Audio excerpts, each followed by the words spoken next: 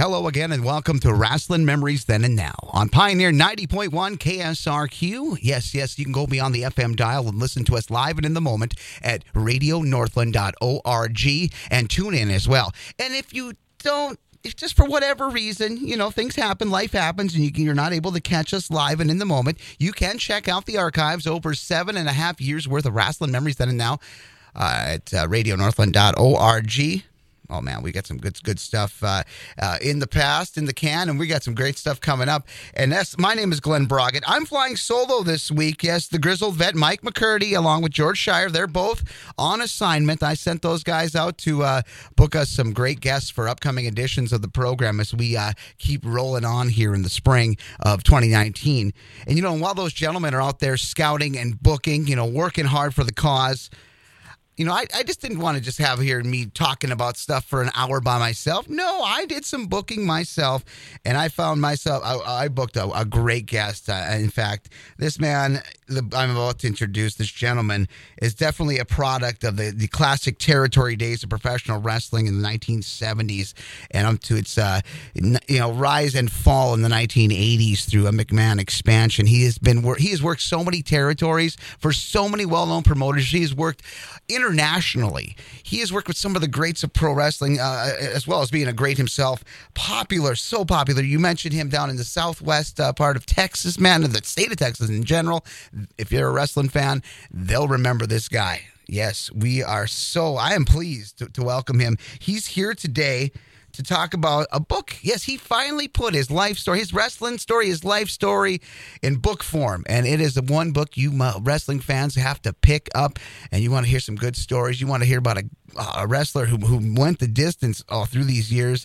We're going to welcome him. The book is called One Last Ride, The Tale of Cowboy Scott Casey.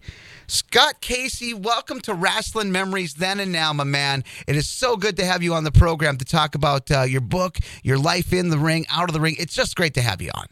Well, it's a pleasure talking to you, Glenn. You're making my head swell talking like that. But anyway, I'll bring it back down. It's been quite a while since I wrestled, but I enjoyed every minute of it. And I told Randy Savage and Hulk Hogan when I was up there, and I got my walking papers. I said, look, guys, you are the main event. You're making the big money. God bless you. I said, but remember this. When it's gone, when it's over with, it's over with. It's like a window in time. You cannot walk. You can go through it, but you can't come back.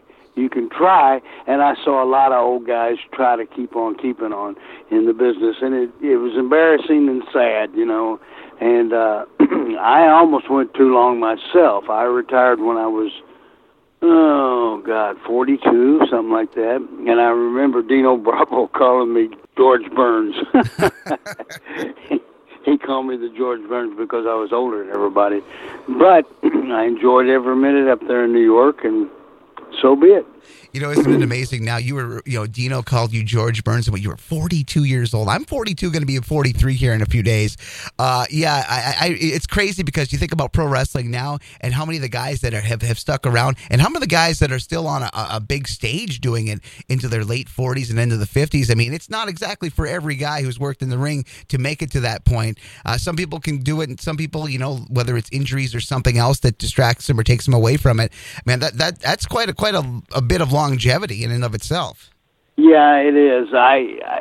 It's just like I trained, honest to God, 6 days a week, an hour to 2 hours tops, working out to stay in shape. And I did it for 20 years. I don't care if I was hungover, mad at my wife, or whatever. I still went to the gym and did it because I loved it. It's like I told somebody one time, I said, you ever have a job that you can't wait to get up the next day to do it again, and they pay you for it? That was the funny thing. I said, I loved every minute of it. All the injuries, all the crazy stuff that we did in and out of the ring. I loved it. It was an enlightening way to make a living, and it was really a lot of fun. And you have so generously shared so many great stories of your life in the ring, the ups and the downs. I mean, you are definitely 100% straight up telling your story. I mean, sometimes it can get warts and all, but I really, that's what I appreciate. I mean, you share the highs and the lows, and boy, this book, One Last Ride, The Tale of Scott Casey. I want to talk about what made you decide that this was the time, to put this book together, to put your stories together. What was it that got you kind of going and into the process of putting this book together? Your stories of the life in the ring. Like a friend of mine, Lee Dutcher, down in St. Pete, Florida, told me one time, and I never forgot this. He said, "Scott, time is a diminishing asset." And I thought, my old ass is getting too old, and I better do it now before I can't remember everything. And that's why I did it. I figured, I would tell people some stories, and I like to tell my friends, and I tell you, and I hope we can be good friends, that I did not throw anybody under the bus. There were many times that I could have said things about guys. Some of them were married, and I know I would have had a lot of irate wives at me on, but I didn't do it. It's just, why? I can make a story and be very entertaining without having to do something like that. I know there's one thing in the book that I didn't. Well, I'll be honest with you. Manny Fernandez said that he and I and somebody else walked in on Bob's Sweet Tan taking money from people's pockets. I do not remember that. If we did, I maybe my Alzheimer's is coming around or something, but I don't remember ever seeing Bob do that. I saw Bob do a lot of crazy things, but not that. Mm-hmm, mm-hmm. So anyway, that's the only thing that I can remember in that book that had me a little edgy about it, but it was already published, and they were spitting it out all over the country, and so be it. Mm-hmm. And the thing about it too, you have so many just adventures of your life in pro wrestling where you don't need to throw anybody under the bus. And I mean, you have so much more to cover. You have so much to cover in this book. I mean, and I know that you probably have a few extra stories. I mean, you don't have to go that route, man, to try to get a few extra listeners or get a few extra headlines, get a few extra copies sold, because I think the stories just, man, they're great. And like you said, I guess I'm thinking that you must have a few more in the canon that didn't make the final cut. Yeah, I do. I used to race quarter horses down in San Antonio. After I went down there, and Wahoo and Tully and Joe Blanchard said, "We need to get you a gimmick." And Wahoo said, "Well, I'm an Indian. Why don't we make him a cowboy?" Well, I used to ride horses and stuff. And like anything else in my life, if I got into it, I threw myself completely into it. And that's what I did with that. But I had 60 acres inside the city limits of San Antonio that I used. I rented. I bought starting gates. And if I could find that tape of what I'm about to tell you, it's the funniest thing. The starting gates, we had a thoroughbred. And, I mean, he was just quicker than a hiccup. I mean, this horse just was unbelievable. We made a little money with him, too. But he had this thing where he was kind of what's his name? Jim Howard, who helped me there. And Jim was from Atoka, Oklahoma, full-blooded Cherokee.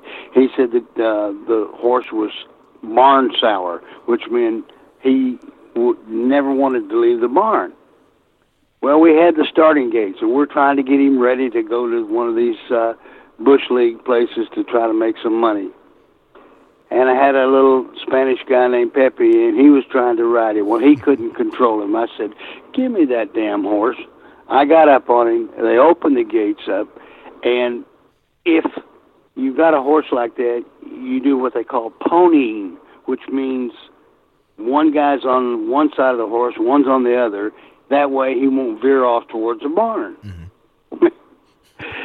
This thoroughbred just shot out of the cannon and went past the two quarter horses, made a left turn, and I'm pulling back on the reins like crazy, and Jim goes, "Take a deep seat and a faraway look." it'll be over in a minute. I went, oh, you know. So we hit the barn. Well, it was a barn that was built. The place was a milk farm at one time, so there was concrete floors. We had aluminum horseshoes. I put them on the horse.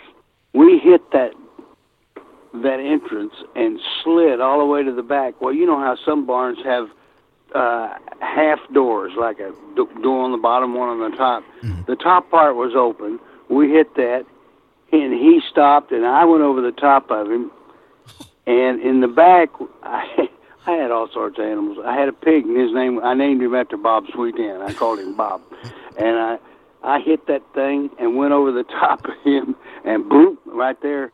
And Jim comes in and he goes, I told you, Scott. I mean, like a lot of cowboys, if he said 10 words in a day, you were lucky. And when I heard him say, I told you, Scott, I couldn't believe it. But it was fun. I mean, that's just one of the few stories we had. I mean, there you go.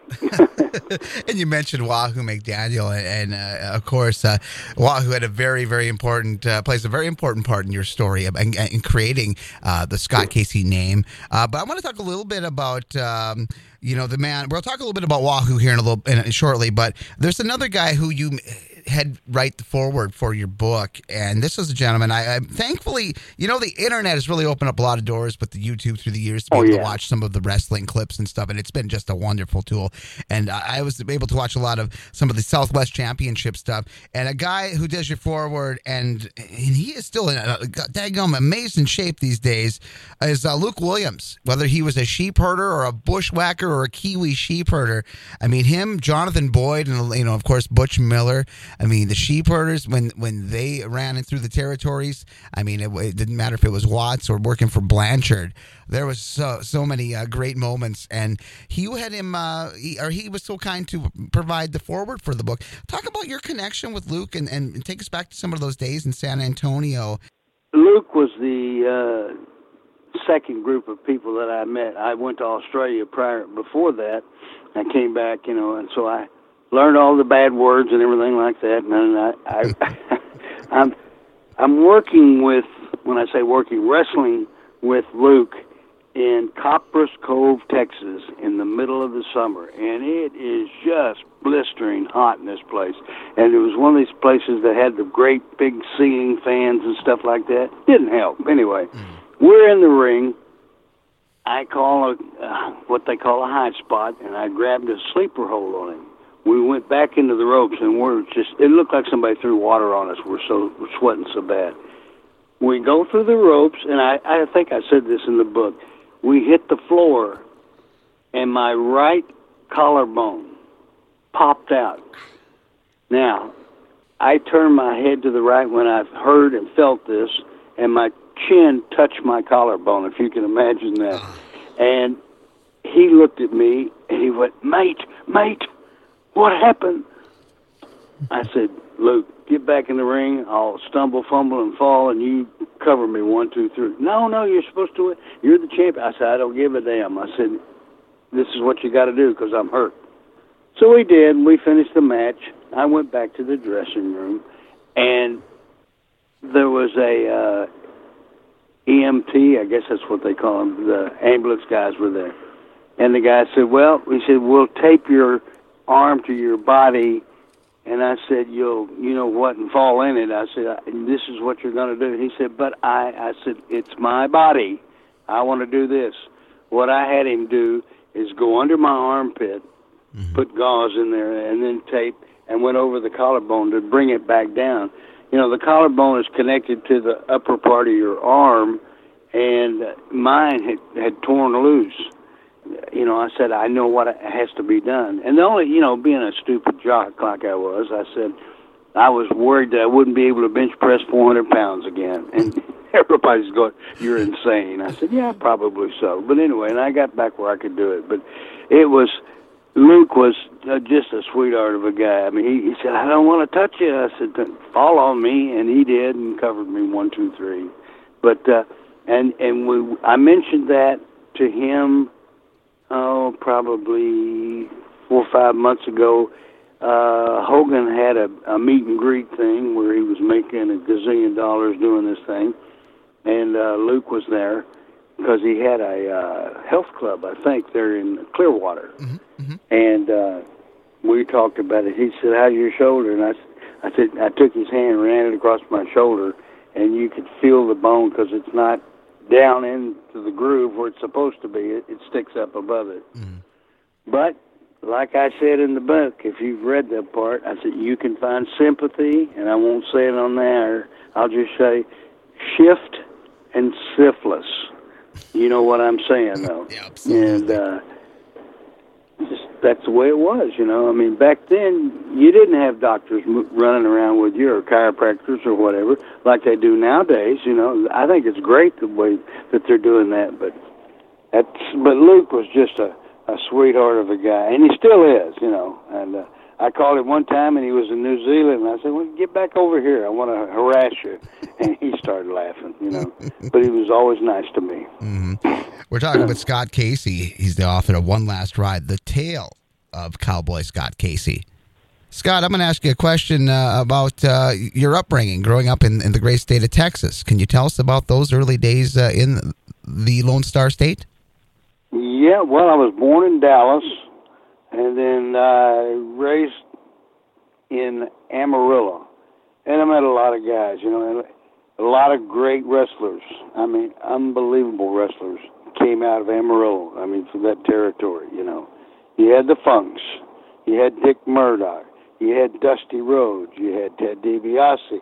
And the list just goes on and on and on. But it's Amarillo, if you've never been there, is unusual because you can stand out on the prairie and do a complete 360 turn and never see a tree, a bush, or nothing. It's kind of depressing, really, but that's just the way it was, you know. You know, somebody said one time, they said, "Oh man, I wish it would quit raining." I said, "Just hold still for a few minutes and the weather will change." And sure enough, it does. You get blue northers, which are just colder than all get out. You get summertime that'll just burn you to death. And you get wind. I was riding a horse up there one day, and the wind was blowing like crazy. And I looked at this fence post. Now, you know, fence posts usually have been there for a long time. This one had a piece of straw embedded in it. I said, "It's time for me to go back to the barn." I didn't want to get something stuck in me or the horse. But it was fun up there. I had a lot of fun with my childhood friends and stuff like that. And I'll never forget when I was in wrestling in Dallas one time, a guy that I played football with, his name was Dave Schroeder, and he came down by the ringside, and I jumped outside and talked to him, hugged him. He said, "Man, if you'd have looked like that when we played ball, we'd have never lost a game." I thought, well, yeah, I changed a lot. I mean, I gained like 40 or 50 pounds, and it's one of those things where somebody said, "Scott, you'll never be tall enough, you'll never be big enough, you'll never be whatever." And I thought to myself, don't tell me that because I'll prove you wrong. And when I walked through the curtains in Madison Square Garden the first time, I laughed to myself and I thought, are you doubting Thomas? Here I am. You know, because I was like 5'10", 5'11". I lied and said I was 6 foot, but I was. I never made it there. But it was a lot of fun. And you know what I find just impressive, though, too, I mean, is that you broke into the pro wrestling business at a time where it was such a very guarded community. And the tryouts, you hear such notorious tales from various territories, whether it would be in the Carolinas or Florida, about guys that would get invited down to work in the ring with a couple of the guys, and they would get stretched, or they get run till they couldn't run no more, and they would get stretched, and some would survive the cut, while others would run back home, tail tucked between their legs.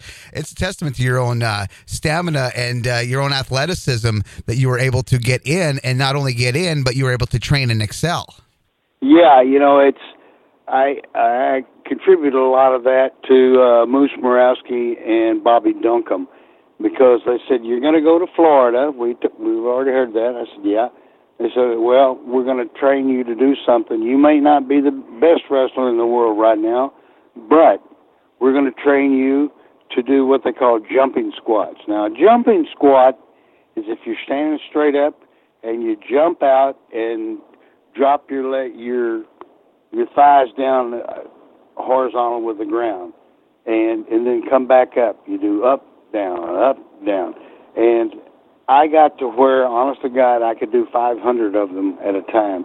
So when I went down to Florida, Hiro Matsuda was the trainer, part owner, or something like that with Eddie Graham, and he just was amazed that I could do that. Although he would still stretch my ass, and it was that was kind of torturous. But he really liked me, and when he died, I sent his wife a letter saying how grateful I was for the training and the advice and things that he gave me, and she wrote me back and thanked me very much for that. But he was a big asset to me. And what was that like working, your earliest territory, working for Championship Wrestling from Florida? What was the atmosphere like working for Eddie Graham? There's so many guys that you got a chance to work alongside with, tagged up with, wrestled against. What were some of your memories working, with Eddie Graham, the boss, of course, but some of the guys that were in that territory at the time, like your Tony Gurrias, your Norvell Austin, Sputnik Monroe. I mean, these are some big names, Bubba. Paul Jones, Bobby Shane, and Corsica Gene, that's what it is. Could you tell us a little bit about Championship Wrestling from Florida in those early days, cutting your teeth? What a way to cut your teeth, man. You mentioned him. He was the very first match I had down there. And he was an old-timer at the time. And the old-timers, if you breathed too hard, you were stiff. And being young and all that, I would snatched him a couple of times. He said, "Take it easy, kid, you're too stiff." Obviously he beat me, but I mean, I speaking of winning and losing, I have a great story in there. I don't know whether I think I did.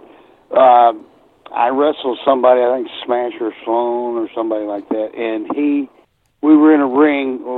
Normally a ring is like 20 by 20, and this was like 18 by 18. So you always had to watch what you were doing as far as bump taking. But he calls the bump a backdrop. And when he hit my shoulders, I raised up and went over the top of him. He came down and his heels hit the rope and just jackknifed him on his head, knocked him out colder than a wedge. And Art Raschke, Baron von Raschke's brother, I looked at him, he said, "Cover him." I said, "Oh," but he said, "Cover him, damn it." So I did. I thought, I'm not supposed to do that. I'll get in trouble. But you live and learn. And that was my first win in Florida, simply because of his energy and exuberance in a small ring. So, anyway. And I mentioned a few other guys, like, before he passed away, and it was an untimely man, when he left, there were so many what ifs. Was Bobby Shane? He was kind of in the. Was he around that territory when you were in there? Yeah, Bobby was there, and great little heel. I mean, he wasn't the biggest in the world, but he had a lot of charisma, and he had whatever that is. But anyway, like Dusty Rhodes and guys like that. But I mean, he went as the king, and he was probably 5'9", maybe 5'8", a great guy, had a beautiful wife, and the sad thing about that is when he drowned in that airplane when they were coming back, it wasn't a week or two later that she committed suicide. And it was sad to say, but that's just the way it was. While you're in Florida, you kind of started, networking, and you were able to get yourself some international work over in Australia with Jim Barnett.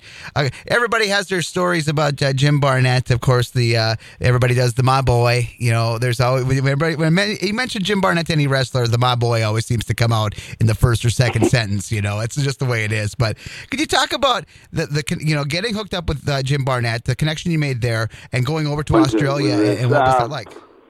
Jimsy, I was walking through the dressing room, and I'm in the shower, and I'm a pretty boy back then.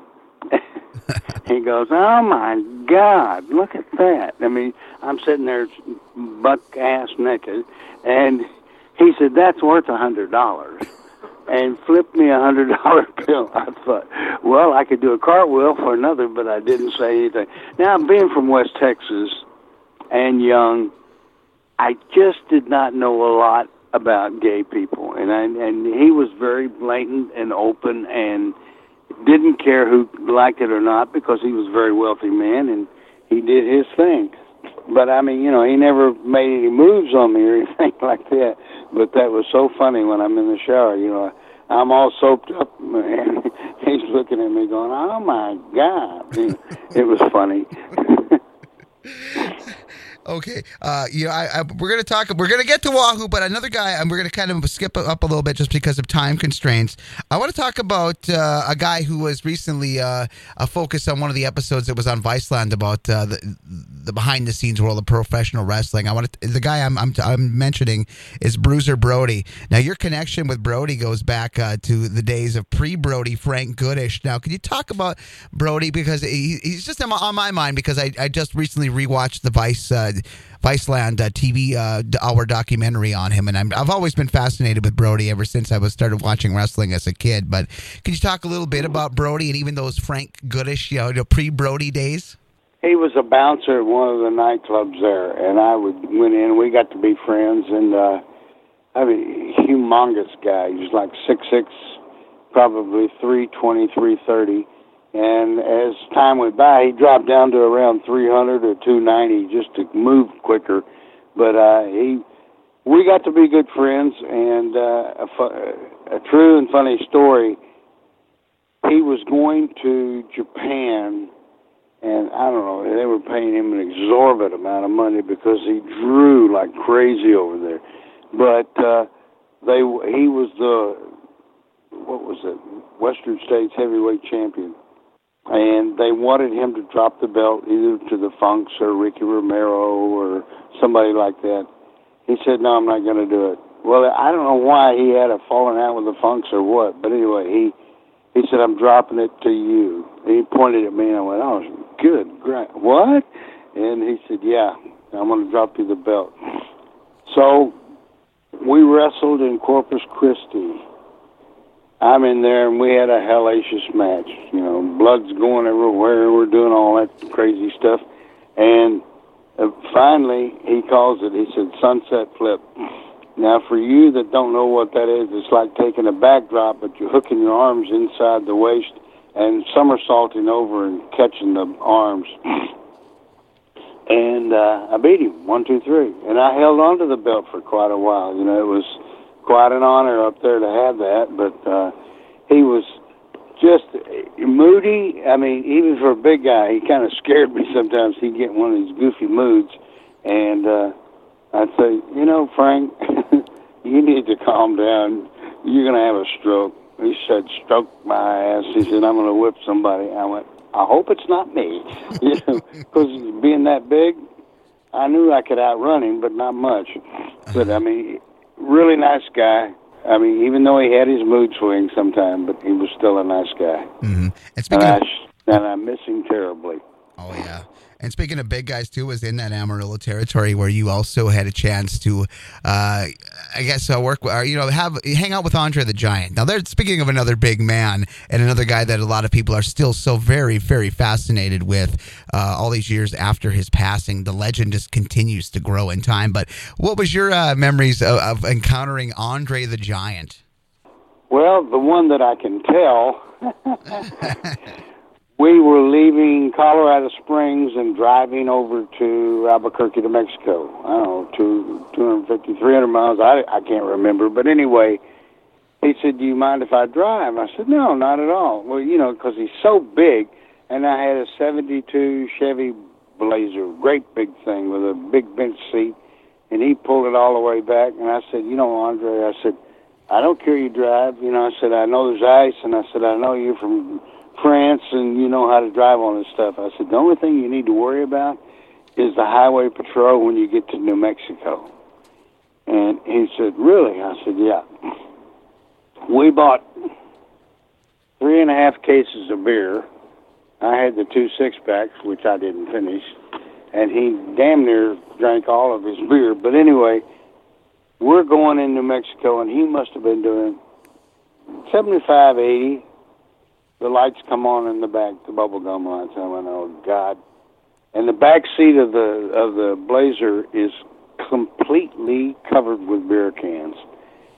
And I said, oh, we're going to be in trouble now. I said, don't worry about it. You know, that deep voice says.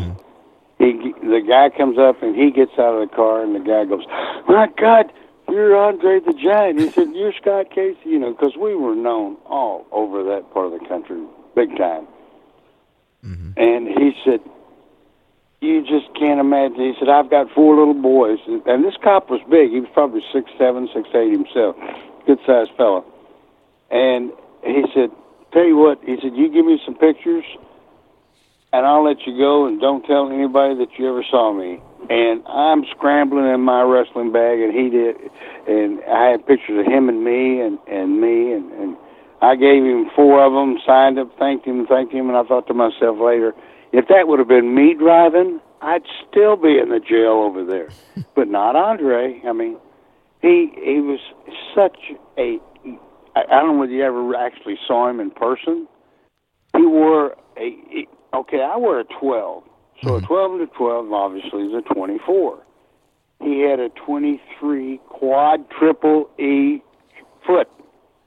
Brother, that's beyond big. It's just unbelievable. And I could tell you a story, but it would probably get you off the air, so I won't tell it about the ring. And I can't tell it, but anyway, he was just a monster of a man. That's all, and just a sweetheart. If he liked you, he called you boss, and he called me boss all the time. We'd go to the bars or something, and nobody ever bothered us because he was with us. But he's just unbelievably big, you know. You're listening to Rasslin Memories Then and Now with our special guest, Scott Casey, author of the book One Last Ride, The Tale of Cowboy Scott Casey, as we're getting into our halfway point for our little interview today. I wanted we'll move along, because I know there's going to be some time down the line we're going to have you back on the program to talk about certain territories. But for this episode, it's kind of a getting to know. And I want to talk now about your connection with Wahoo McDaniel. We teased it a little bit at the beginning of the interview. For me, Wahoo is always going to have a place in my heart. It's one of my all-time favorites because my very first pro wrestling show I attended in 1987, it was at a AWA spot show at one of the local communities nearby, and one of the first wrestlers that I approached for an autograph, I was 10, 11 years old at the time, and I had no fear. I went right up to Wahoo, and I asked him for an autograph. Didn't know he could have turned me down. I would have been fine either way. Would have broke my heart a little. But the thing was, Wahoo, he's like, sure. And we sat and we chatted a little bit, and I felt like he was so on his level because he made me feel so just like I was. Nobody else was around. We were talking about a little bit about his career, and we talked about something that had been filmed that he had filmed for HBO for Inside the NFL, talking about his pro wrestling career and football career. So we were just getting into it, talking about that for a little while, and he gave me his autograph. And that moment, still, I can think about it some now, 32 years in the past, as clear as day, because it's just like we were talking one time, and I noticed that he was like me. He would stop and he would sign autographs, and I asked him, I said, why do you do it all the time? He said, because they're the ones that pay your living. Think about that. I said, yeah, you're absolutely right. So I enjoyed being around him. We had so many funny things happen, and so Wahoo, and I'll tell this, and since he's dead, I can tell it now. But I mean, his thing in life was, if a little bit's good, then a whole bunch is great. It doesn't matter what it was. We finished taping a TV show in San Antonio and went to a place called Diamond Gems that had an 8-foot bear, polar bear. Uh-huh. And he'd get drunk and say, I'm going to scalp the bear. And I went, oh, God. Anyway, so we're there, and all of a sudden, there's no Wahoo. So we had some wrestling fans there, and they took us back to our condo, and I see the front door of his place is open. His car doors are open. The lights are on. And I go, oh, my God, what happened now? So we go in, and I almost step in this pile of foam, and there's 3 of them. And how do I put this delicately? He had... my girl's going, don't tell this story. But anyway, he had a bowel movement. Oops. And 3 times, and then I hear the shower going, so I thought maybe he's in the shower. He had an accident or something. Mm-hmm. I get in there, and there's probably $300-400, and his boots are in there, and his pants are in there, but there's no Wahoo. So I hear him hollering, "Oh!" in the dressing room, in the bedroom. I walk in there. He's curled up tight as a knot. He said, call Sandy. And Sandy was a gal he was dating, and she was a nurse. And she came over, and she brought some, I forget what the heck that stuff is, glucose or something like that, and filled him full. And he explained to her that he had taken 6 Phenament and 2 Lasix shots. Oh, wow. And she said, are you nuts? He said, oh, I'm too damn fat. I wanted to lose some weight, you know. He liked to have killed himself. He honestly did. But she pulled him out of it. But, I mean, that was just one of the crazy things that happened to us, you know. It just... I guess I could tell you this one too. I mean, I hope I didn't ruin your audience by talking like that. But No, I tried to be I bet. nice I bet. about it. You know what the thing is? I bet they're like, "Wow, hey, you got another one?" Yeah, we left Corpus Christi and we're driving back to San Antonio. And in the hill country, there's mile markers just blowing like crazy. So we see these different colored lights, orange, green, yellow, blue, purple, shooting up in the air. And Glenn, as I'm talking to you, this happened. Mm-hmm, mm-hmm. I had Tom Jones, the black wrestler, Bill Mascaris, me, and Wahoo. And we're in Wahoo's car. We come around this curve, and we hit mile marker 168, look out in the field. There is this machine hovering in the air up, and these lights are going off in front of it. And Tom Jones, oh, Lord, oh, God, oh. And Mascaris is talking in Spanish, flexing himself. And I'm going, oh, my God, Washington, I think I'll knock on the door and see if we can book him on the next show. I said, are you out of your damn mind? So we left, and I don't know, I guess Mascaris is still the only one alive now because Jones died and Wahoo died. But anyway, he would tell you the same story. And went back down there the next week to wrestle again because everything was like weekly down there in San Antonio. And never saw anything. There was no trees messed up, no anything, you know. And it was a UFO. That's all I can say. And it was just crazy. Yeah, we'll talk a little bit about, for another time, we're going to definitely get into a little bit more about the Southwest Championship Wrestling with Joe Blanchard and, of course, your runs in Texas for Fritz Von Erich and World Class. But I want to go fast forward a few years to a time that you had a chance.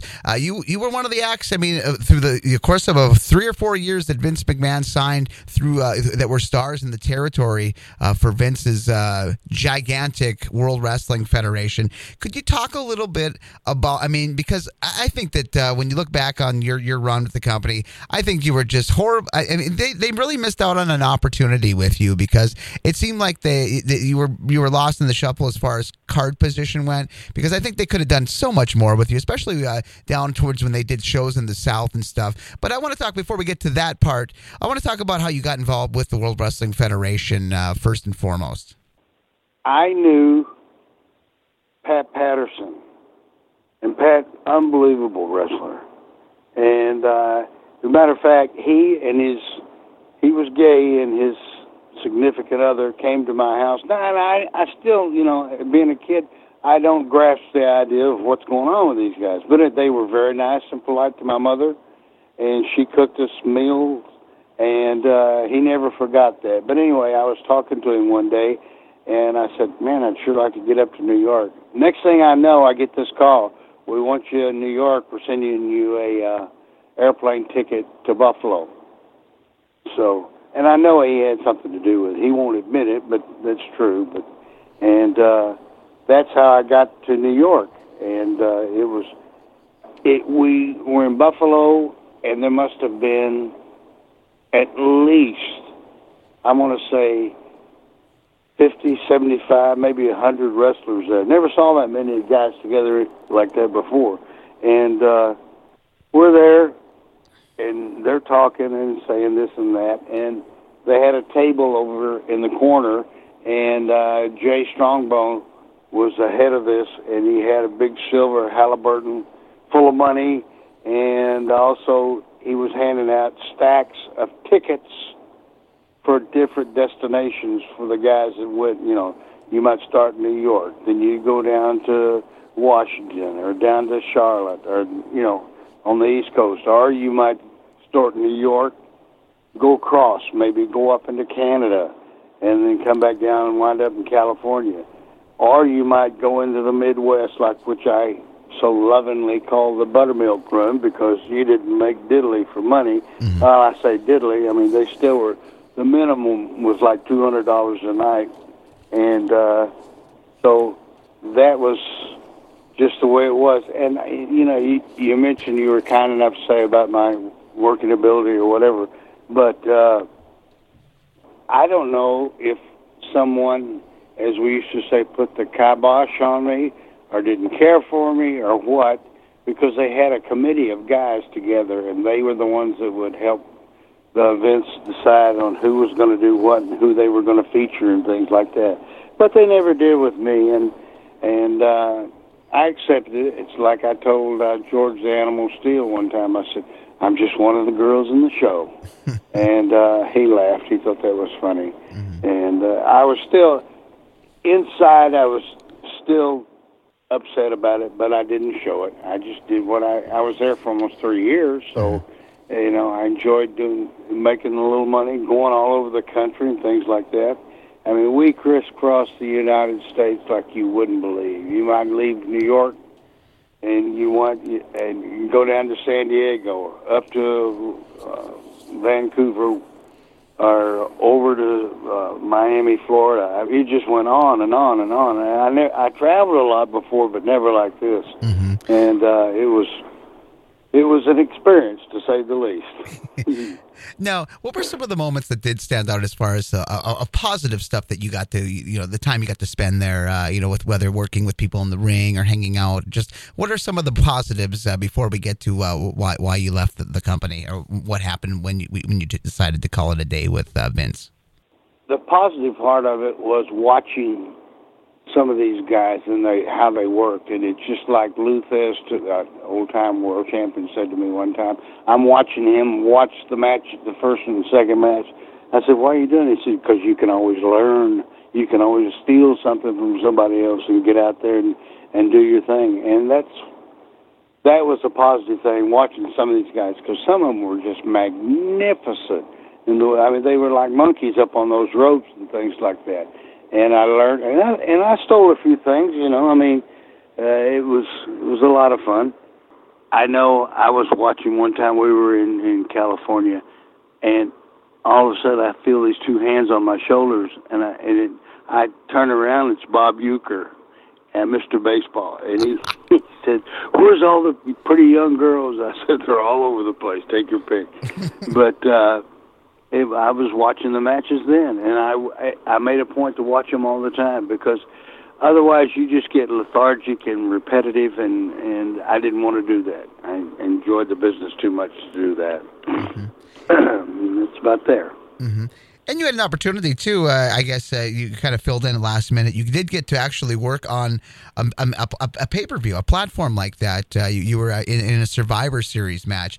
Now, that was kind of in its infancy as well. So, I mean, when people go back for history notes, they can say, you know what, Scott Casey was on that team with replacing Brian Blair with Jake and Tito. I mean, I thought it'd be interesting to be on a pay-per-view because you're a guy that came from the territories. You had your share of big shows, but the pay-per-view world was kind of a different animal and a developing different animal at that time.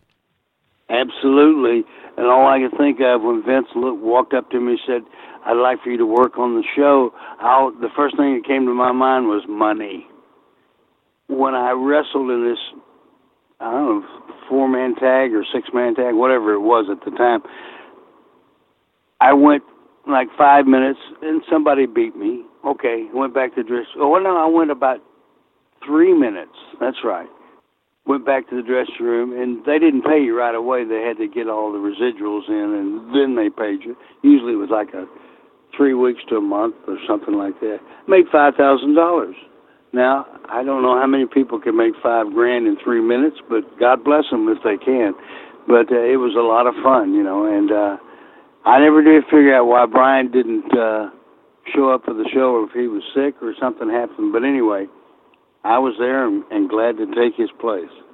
Let's talk about what you kind of led you to kind of take to leave the World Wrestling Federation and eventually retire. When did you start to kind of see the writing on the wall, both with the WWF and with your career? And what did you do to kind of get over that retirement? Like I said, I was 42 at the time, and I'll never forget, we were in Odessa, Texas, of all places, and Vince had a little room put around with a desk and everything. He sat behind it, and I walked in, because I knew what was happening, and I said, Vince, in 1990, do I have a job with you or not? And he said, no. He said, why don't you go to Atlanta and come back about a year from now? And he said, maybe we'll figure something out for you. And I thought, And I looked him straight in the eye and I said, Vince, I can accept failure when given a chance to fail. I said, but you never gave me that chance. And I understand, you know, you had a lot of talent and things like that or whatever. I said, but he said, well, we never really knew that much about you. Well, hell, I was on the USA Network and all this other stuff, you know. So I just don't think that somebody cared for me and they put the don't use Scott thing on him or something. But anyway, and I'm not making excuses. I'm not upset about it. It was a lot of fun, and I enjoyed the travel. After that, I went home, and I lived in Dallas, and I'll never forget.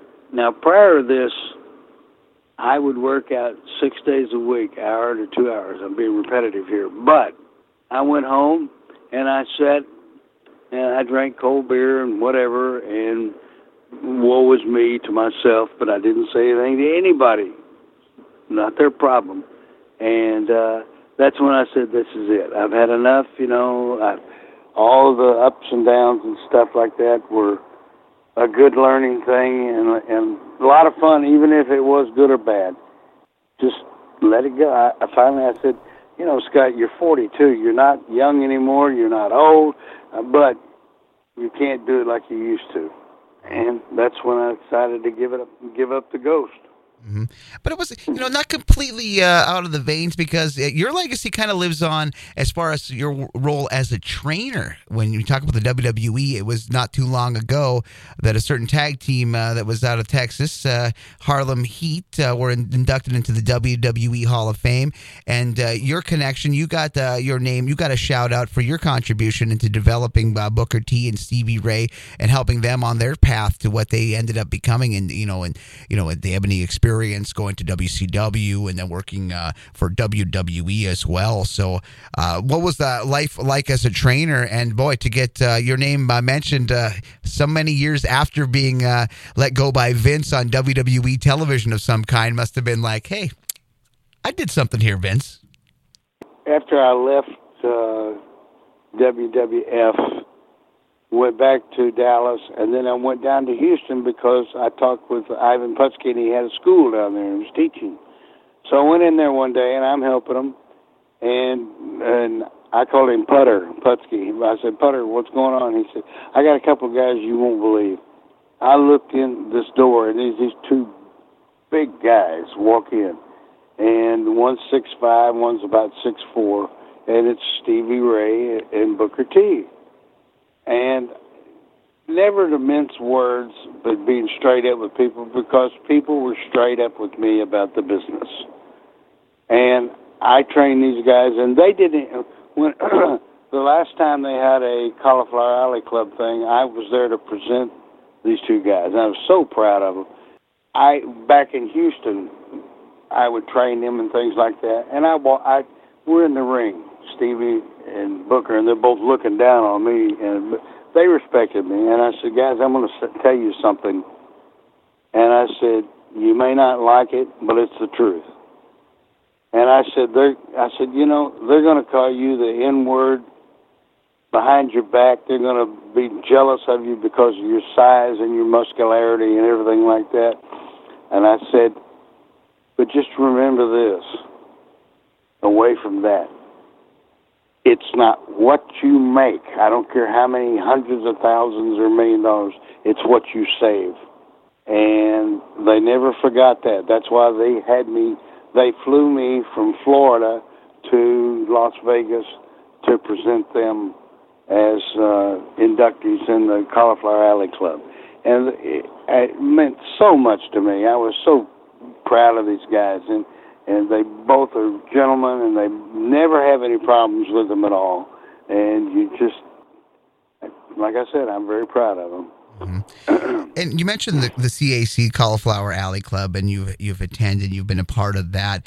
How important is that to have things like the CAC? And I noticed you've done some things down in Florida where they've had luncheons and get-togethers. How important is the CAC not only to still recognize and acknowledge the guys that did such great work in the ring and in wrestling's past, but how great it is as a real networking tool, because we're, tomorrow wasn't guaranteed for a lot of us, so it is always nice to live in the day and live for today, and to be able to have that networking and to be able to kind of connect with guys that you worked with, or guys that were in the locker room, or some people that were curious about your career but you never got to wrestle with. How important is that to have these things like these luncheons down in Florida? These these appearances? Because I went there one time, and it was called the Legends of Wrestling, and Brian Blair heads us up at a place called O'Brien's. It's a bar where all the guys go eat and drink, and they honor some of them with this or that. Now, they're supposed to honor me with something down there. I forget, it's either this month or next, but I don't have the money right now to fly down there, so I'm not going. So Rocky Johnson, who's a very dear friend of mine, Dwayne Johnson's father, said, I'll accept it for you. And I said, well, I appreciate it. And it means a lot, because for people to acknowledge you, even if you've been out of the business 30, 40, 50 years, whatever, it really does mean a lot, and it's very gratifying to know that people care enough to acknowledge you like that. As we wind down here, I'm going to get back to the book. It's called One Last Ride, The Tale of Cowboy Scott Casey. Now, where can the listeners, if they want to get a copy, where can they go? Do you have a website? Do you have some hookups with Amazon? Could you give us some details for the listeners today? I'm looking at one right now, and it says by Scott Casey and Nicholas Massey, Masci. I do not know what the email site is, but well, I do believe you can find, you have just recently, there's been a website that Nicholas has set up for you, and we got to give credit where credit is due to Nick for not only helping us set up the interview, the website, and get and the book itself. I mean, this was a guy that came and lended a helping hand, and he's done so much, with booking and the like through the years for pro wrestling, and he's set up that website, cowboyscottcasey.com, and you can find, hopefully you can find it on other places like Amazon and other stuff where people buy books, but we have to give a little pop to, and of course on Facebook you're available. You can check it out, like Cowboy Scott Casey. The information is available there. But we got to give a little credit and a little plug to Nick and some of the work that he's done behind the scenes. Nick has been a godsend to me. I mean, we're partners on this book, and he is the one that sets up all of these interviews, like with you and somebody else. I did one with and I did a show in New York, and I'm going to Wichita Falls, Texas, May the 3rd, which is coming up pretty quick. And he sets all this stuff up, and he's always there, and we just take it from there, you know. And hopefully we can sell a few of these books, and that's it. Yeah. What a way to go out on. I do want to thank you, Cowboy Scott Casey. The book, One Last Ride, The Tale of Cowboy Scott Casey. Go on the Facebook, look for Cowboy Scott Casey. Go to cowboyscottcasey.com. Scott, I want to thank you so much from the bottom of my heart. Thank you. It meant a lot to have you on the program. And like we talked about earlier in the hour, we got to have you back on so we can kind of flesh out some of these territories you worked with and some of the people you worked for, the opponents you had, the rides you take, the road trip stories. I mean, the door is open if you're willing to come on in, my friend. I'd be more than glad to do it. It'd be quite an honor to do it. And, you know, Glenn, it's really been great talking to you. And all you people out there that are listening to this, if you get a chance, check the book out. And it's like I said to one guy, I said, if you're opposed to dirty words or awkward situations, don't look at it. I said, because I'm telling it from the bottom of my heart the way it was. And, you know, there's a few things in there that are kind of risque, yeah. Mm-hmm. But if you like wrestling and want to hear some stories about some really great people, this is for you. For Cowboy Scott Casey, I'm Glenn Broggett. You've been listening to Rasslin Memories Then and Now.